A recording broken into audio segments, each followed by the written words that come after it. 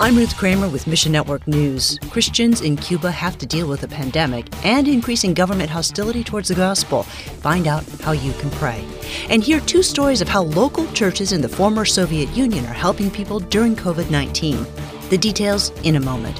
First, during the recent economic crises, the Cuban church struggled against persecution and pressure. But not long after the country finally found some stability, COVID-19 came to the island, and with it, a whole new slew of problems. Todd Nettleton of the Voice of the Martyrs USA tells us. For most of us here in the United States, we moved from meeting in person to meeting online.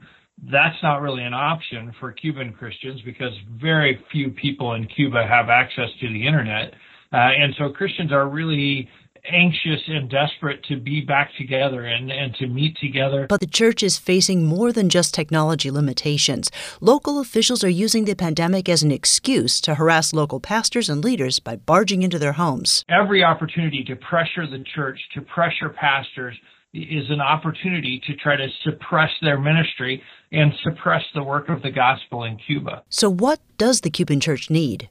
Global support and Christ's peace. Pray that they will soon be able to meet together again. There really is that need for fellowship and encouragement that comes as the body of Christ gathers together. Pray that the Cuban church will find relief from the pandemic and from persecution.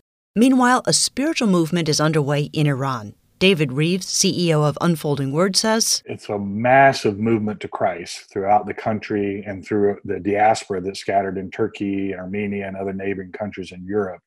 There's a large number of unreached people groups in the midst of that, languages that have no scripture translation. Iran's official language is Farsi, but 80 other dialects are used as well. Unfolding Word is teaming up with like-minded ministries and Iranian believers to get God's Word into these minority languages. It's part of a project they call Whole Bibles for the Whole Nation. When it's done, there'll be no language left in Iran that wants a Bible that will not have a whole Bible in their language. And these translations will fuel other kingdom-building initiatives. When you start getting into these minority language communities, they need scriptures in order to be able to be effective in discipleship and church planning.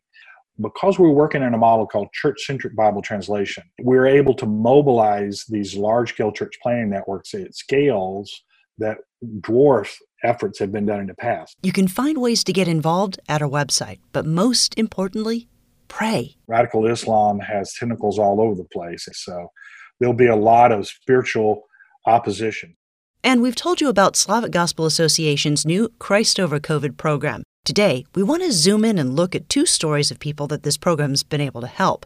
Now, in southern Russia, 3 young girls were taken in by their neighbor after their mother wound up in prison. Eric Mock tells us. And in doing so, they were already in poverty. So if you compound that with the economic issues over Christ over COVID, this person was really struggling. But by God's grace, there was a local church, and through Christ over COVID, we provided them the resources to bring food to this family. Meanwhile, in the Republic of Georgia, a retired doctor had just $23 a month to live on, but a local church started providing her with groceries. And she was blown away that she was provided those basic needs, and before had not really heard anything of the gospel, but now she has heard the gospel. As Christ Over COVID continues to help these people, Mock says, SGA didn't create anything new. We have been serving the churches from the beginning, and whether it's training, or whether it's supporting the missionary church planners, or supporting their ministries to their communities, we don't have to come up with a great strategy other than to get behind the churches and what God has raised them up to do.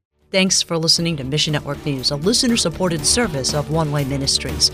Now, no one could have predicted how volatile 2020 has been, so your continued support of MNN enables us to keep bringing you stories of heroes of the faith and be the voice for the voiceless. Would you consider giving today?